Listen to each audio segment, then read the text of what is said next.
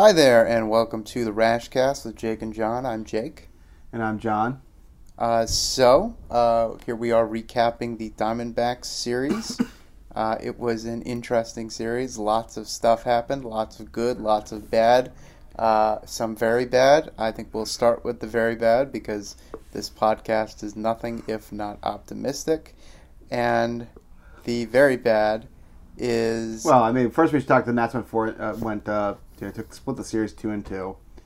Took, games 2 and 3, lost games 1 and 4. But the games 1 and 4 are probably more indicative of more problematic than games 2 and 3 in terms of more consequential, I'd say. That's probably true. So, Game 4, but the game itself, we'll start with Game 4. The game itself, not particularly consequential. Nats lost 5-2, couldn't score against Madison Bumgarner. Obviously, the most important thing that happened today on Sunday is that the Nats announced that Steven Strasburg, after his last start where he threw a fastball at 88 miles an hour, average 91, looked generally uncomfortable the entire time. The Nats announced today that he'd be going on the 15-day IL with shoulder inflammation. 15 or 10-day? It doesn't really matter. I think it's still 15 for pitchers, 10 for hitters. Gotcha. Either way, he's going to be out for a little while. I mean, I don't understand anything that just happened this last week. Like, why did it have to go this way? The official story, which you can choose to believe at your own risk, which you shouldn't believe, is that Strasburg felt great on Tuesday, on the day of his start, pitched badly, felt great all week, threw a bullpen, looked good in the bullpen, and then the day after the bullpen woke up with some soreness in his shoulder. I call bullshit on that. Someone said that this was akin to gaslighting today. Gaslighting is a term that has annoyingly replaced the word lying. But in order for it to be gaslighting, the idea has to be that they make you doubt your own idea of reality. And in truth, I don't think anyone believed what they were having to say over the course of this week about Steven Strasburg. I think everyone knew that there was something wrong, that the Nats' attempts to, make believe that there wasn't were,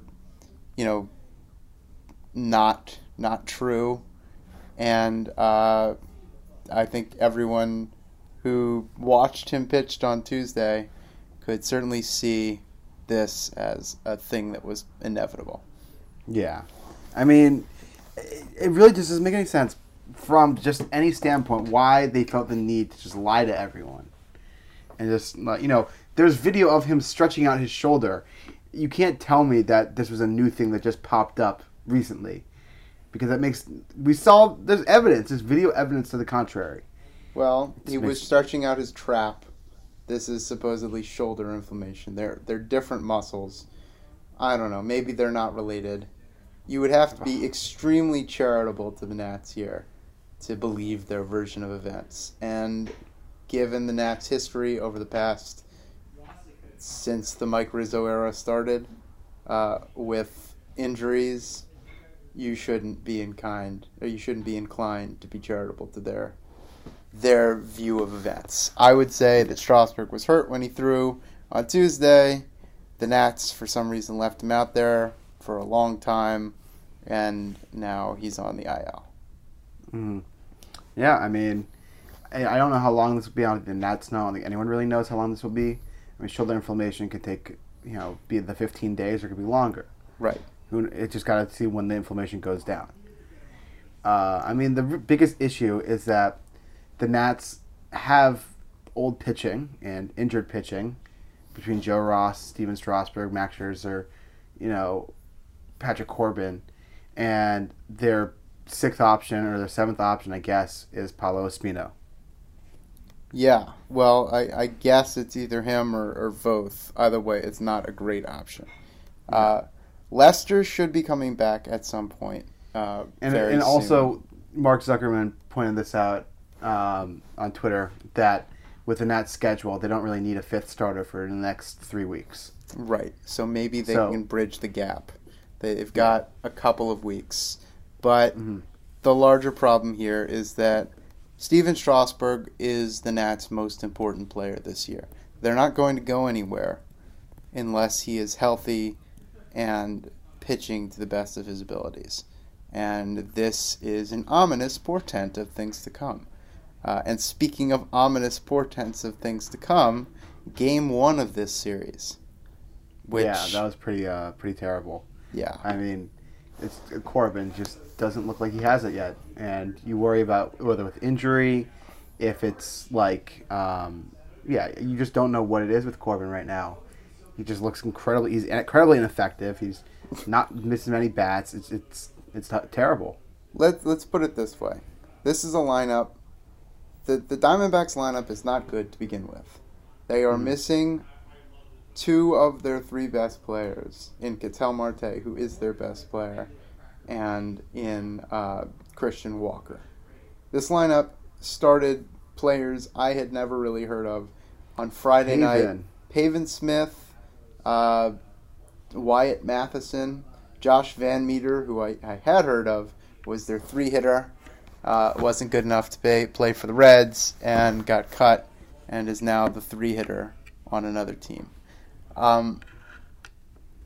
This is not a good lineup, and the Nats had 3 other pitchers, 2 of whom are not known for their talent, in Erick Fedde and Paolo Espino, who pretty well handled these lineups. Patrick Corbin, on the other hand, went 2 innings, gave up 6 hits, 4 walks, 2 hit by pitches, 10 runs, 9 earned. I don't think you can really have that much worse of a start than Patrick Corbin did. Nope. And I'll say that his fastball velocity was 90 to 92. His slider, I mean, it's hard to say. He was sort of by the end just trying anything to get outs. He was sort of throwing the slider at varying velocities. It didn't work. Nothing he threw worked on Thursday. And that's now 2 bad starts. And obviously, he's still got the sort of COVID layoff, and he's still working back. And the fastball velocity isn't noticeably down in a way that would concern you. But velocity is not the only measure. And when Corbin struggled in the past, in 2019, a major problem is that he was missing high with his fastball, which meant that he couldn't really set up his slider. If he can't get the fastball low in the zone, no one's going to whiff on the slider. But here, there's no one thing you can point to and say, geez, that's the thing he's doing wrong. It's just about everything. And that is scary. That's a troubling sign. I mean, at least with Strasburg, you hope that maybe when he comes back, the velocity returns, that it really was the shoulder inflammation that caused him to be slow. But with Corbin, I mean, there's really nothing you can point to that saying this is how you fix it. This is how you get him better. And that's something he talked about in an interview on Thursday. He said, I watched the tape, and there was nothing I saw that immediately jumped out, which is not the greatest sign. But, no. The Nets have, first of all, obviously, Corbin is going to be given as long a leash as he needs to get right, because he's got 4 years and over $100 million left on his contract. But second of all, the Nats don't have any options to replace him, even if they wanted to. Lester will be coming back, but the Nets' starting pitching depth, Erick Fedde has, and I'll admit it, looked good in his last 2 starts. The starting pitching depth beyond Fedde is Paulo Espino. You saw him today, and he wasn't terrible, but he's also got a fastball that averages 89 as a right-hander. The Nats are not in a good position to weather any starting pitching injuries or bouts of terribleness. And now they've got 2 starters at least who are question marks. And Lester, you could say, is 3. So it's not what you want if you're hoping for a contending season for the Nats so far. Yeah. I mean, again, it's still April, and a lot of people are talking about like how things are over right now. I mean, I do have to say we do have a better record than the Braves do, and we've had probably worse circumstances than they have. I mean, as we saw a couple years ago, I don't think you remember this, but the Nationals started their season 19-31. Oh, really? Yeah. So it's just like, there's some definite red flags that are definitely troublesome, but I'm not, still some people willing to call it a season today after they just won 2 in a row. I mean, they had a 4-3 week, which isn't bad. I don't think anyone's calling it a season. Everyone is sort of saying if the Nats have starting pitching issues, they're not well positioned to weather them and contend. And right now, the Nats have starting pitching issues. They could fix themselves. This could just be a 10 or 15-day stint for Strasburg. His shoulder inflammation could clear up, and he could come back and throw 180 innings and be great this year. Corbin could figure it out after. Although I will say this, Corbin's ERA is 24 right now. A fun fact is that he would have to throw 38 2/3 consecutive scoreless innings right now to get his ERA at 3. That's not very good. No, it's a bad start. But the point is, he won't do that, but he could be effective in his next start. Obviously the season isn't over. It's April. But yeah, these are not things you wanted to see this early in the season.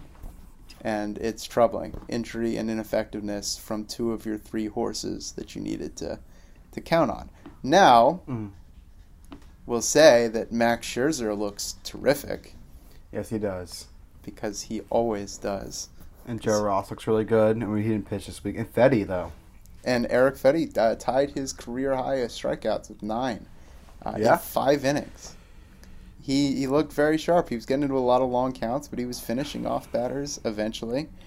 Again, not the greatest lineup in the world, which I would read Fedde and Espino, who was decent today.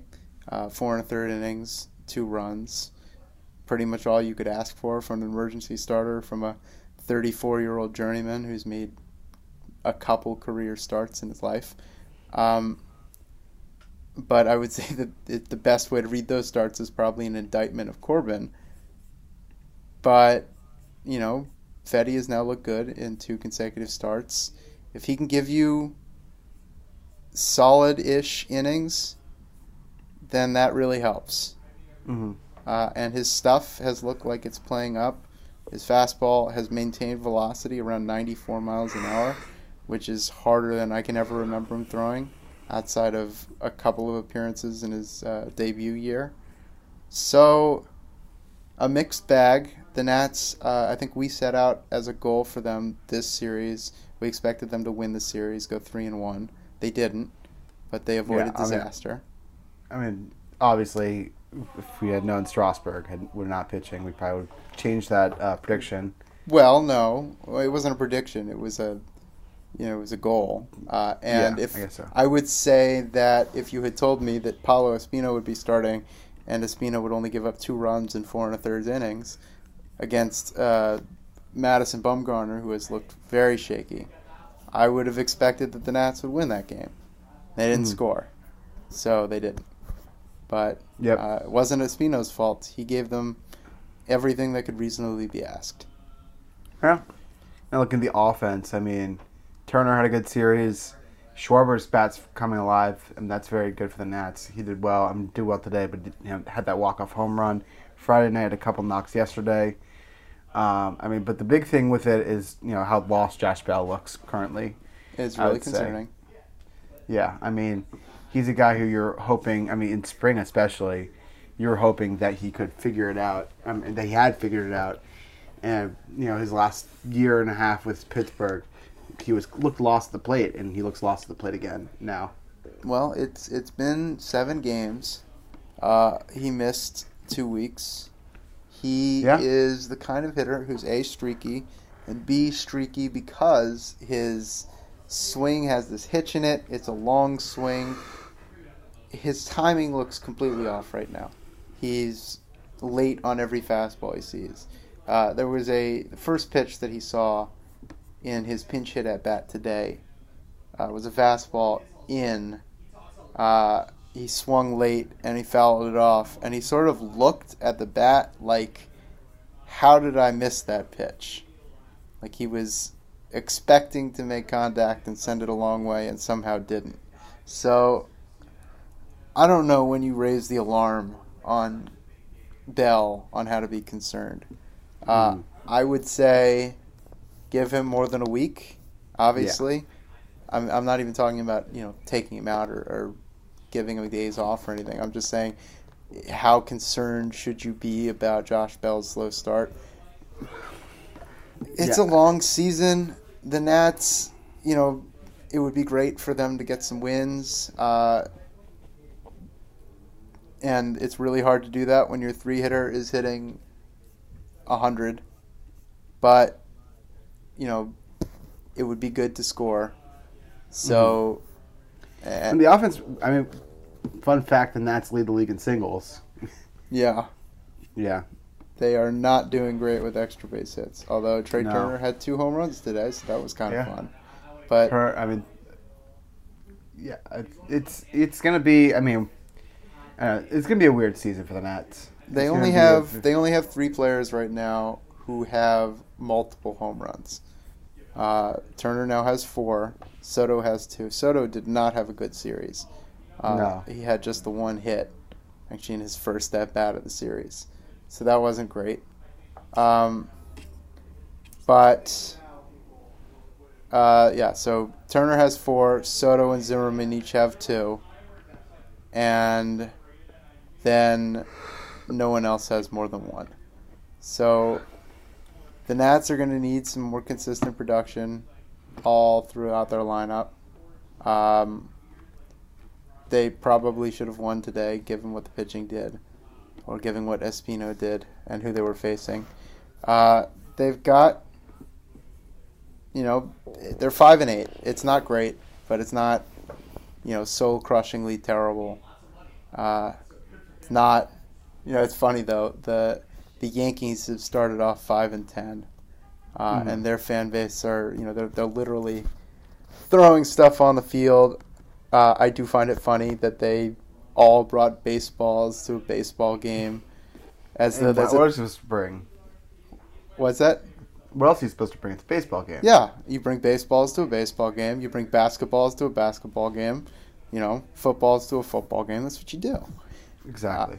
And then hockey's to a hockey game.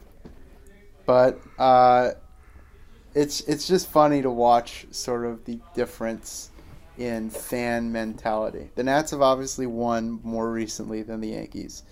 But the Yankees are a team that expects to win every single year.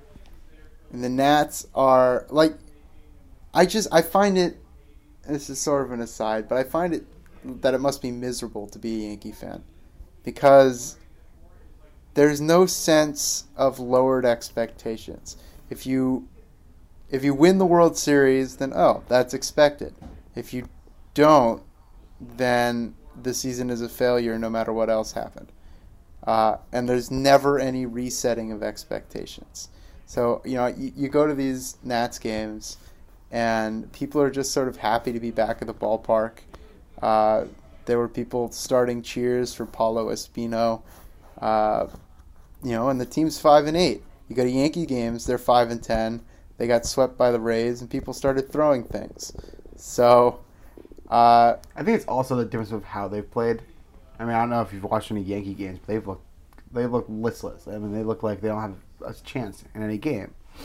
And it's different with the Nats because, for the most part, I'd say they've been playing competitive baseball in most games besides the Corbin start and the Strasburg start. And, they have the built-in excuse of, we had COVID against the best 2 teams in possibly the East. Not the East, sorry. I was reading about basketball. And possibly the NL. But, I think, that's the difference, is that how the Yankees have been playing. They've been really playing terribly. Hitting into double plays constantly, defensive errors. just everywhere. They just look like they don't look like they're ready to play. And so that's why the Yankee fans are frustrated because, this really should be the Yankees' year. I mean, they on paper should be the best team in the AL, and they're not even looking close to that. That's fair. It's still only 15 games. It's still, but I think it's frustrating. I mean, 15 games in the start of the season versus 15 games in the middle of the season is very different because that's all you have. It's the only sample size you have. Okay, that's That's fair enough. I'll stop criticizing Yankee fans for one day at least. Yeah, I mean, the AL should be the Yankees. There's no reason why it shouldn't be the Yankees. They have the best team on paper, and if you're playing like you literally have the worst record in baseball when you should be the best team in the AL, it's frustrating. I mean, the Yankees are rarely in last place in the AL. I mean, they haven't been in last place since 1998. Which is amazing. The amazing thing is that, like, Yankee fans talk about the last decade as though it was some, like, wander through the desert type of decade. They never fell under 500. I mean, they did for a time in 2017 or 2016, but they never finished a season under 500. They were always at the least somewhat competitive. And they didn't. When you have the Yankees payroll, when you have the Yankees MO, it's everything about the Yankees. It's you have to win at least once in a decade. Well, that's what I'm talking about. It must be miserable to be a fan of a team like that. Well, it also is pretty nice to have all that winning in your culture. I guess, but can you really in the lean years?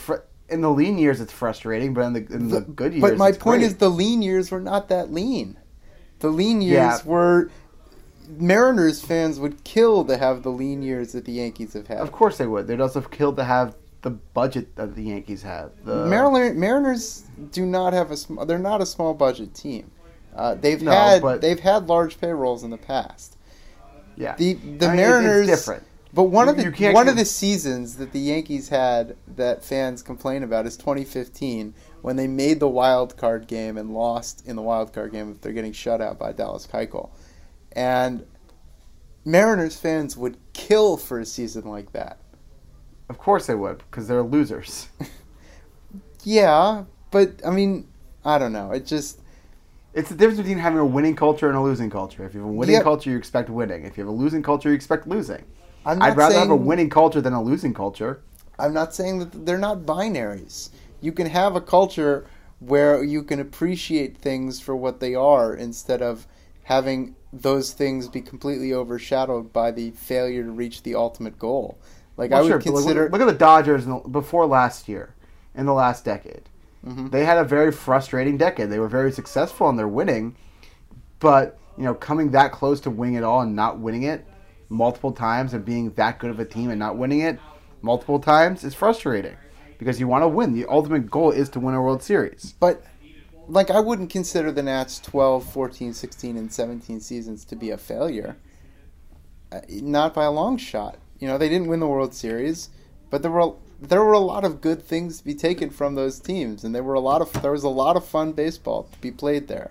And I think that when you get so hung up on championships to the point where you see seasons as binaries, either you win and it's a success, or you don't and it's not, you miss out on the point of baseball. Baseball is an everyday slog where, I don't know, the objective of sports, not to get all, not to get all sappy about things, but the objective of sports to be to take as much joy out of sports as you can. It doesn't seem like Yankee fan culture is a very joyful fan culture.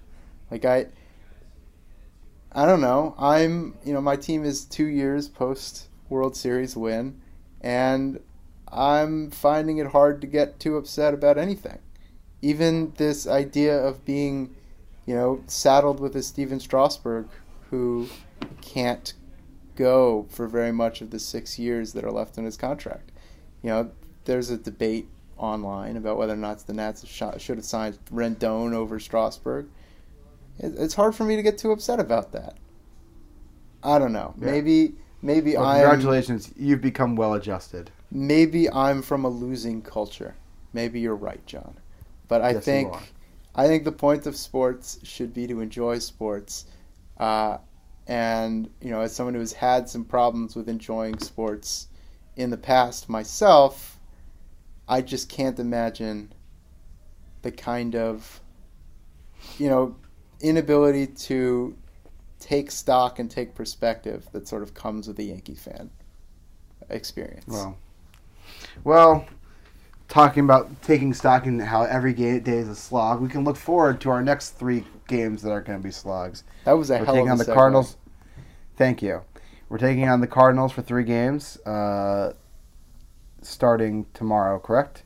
Yeah, schedule. Yes, Hard time Monday, learning. Tuesday, Starting Wednesday. tomorrow. We just saw the Cardinals took 2-3 from them. We got Jack Flaherty versus Joe Ross, rematch of last week, if I remember correctly. No, that's Strasburg versus Ross. Sorry. Wayno versus Corbin. That's what I meant. Then we have Wainwright versus Corbin, and then for some reason the MLB app is crashing right now. And Carlos Martinez. And that on Wednesday. So between those 3, I mean, it's another series where we could, 2 or 3 is a good goal for this series. We just saw the Cardinals. I don't really feel like we need to recap anything about them. No. Because I feel like we know about them already. They're a thin roster behind their 2 star players. Their pitching has looked shaky, even though they've got some big names. And the Nats are going to see Carlos Martinez, who they didn't see last time. It'll be fun to see Adam Wainwright again. The Nats can take 2 out of 3 and win this series, and that'll put them 2 games under 500 after 16, which is not a terrible place to be, all things considered. No, that's I feel comfortable being there, considering the difficulty of schedule with the COVID. And the fact is that no one in National League East has really started off very hot. The Mets have had a pretty good start. The Mets have not played enough to really make a determination on that. They're 7-4. Yeah. So they've had a season be very interrupted by rainouts and snowouts and COVID outs. Us. Yes. Yeah. And facing the plague team. So I don't know. No team has really run away. Obviously, you can't run away. We're still only 3 games difference between first and last. I want to preface this whole conversation by saying, April baseball, keep it in perspective. You can't. Also, you were saying that you can't run away with the division in April. Check out the Dodgers. Yes. Already 9.5 up on the Padres right now. They're 9.5 up. Oh my God! But yes, not the Padres. I meant to say Rockies. They're not that far up on the Padres. No, they're 4 games up on the Padres. They're 4 games up on the Padres. They've played some very competitive games. It's been a very fun series to watch. It has been a great series. It's 2-1 right now as we record after 5. So maybe I'll turn on that game right now. Yeah. The point is, there have been seasons where the Mets have started 13-1. There have been seasons where, in 2015, the Mets started with a 13-game win streak. In 2013, the Braves started out red hot. That hasn't happened. If the Nats can keep things close for this month while they've got this tough schedule, if they can get their pitching right, this is still a very winnable division. But the things that we've seen from the pitching have not been what you wanted to see. So, I don't know. It's April baseball. It's really... My number one takeaway is just that it's been really nice to be at the ballpark again. I'm sure it has. I still haven't gone. No, you haven't. Although you're in Boston, Patriots Day game is tomorrow. You could always go to that. I have work. Fair enough. Job. I thought Patriots Day was a holiday in Massachusetts. It is, and technically I do have the day off, but I'm not taking the day off. Well, I'm sorry. You're on that grind. I forgot. #grind. Well, this podcast is devolving. I think we've said everything we want to say. Yes. So we'll be back with you. On, they're off Thursday, right? They're off Thursday. First time in 13 we'll be back games. Thursday. Yep. So talk to you then. All right. Till then. Au revoir.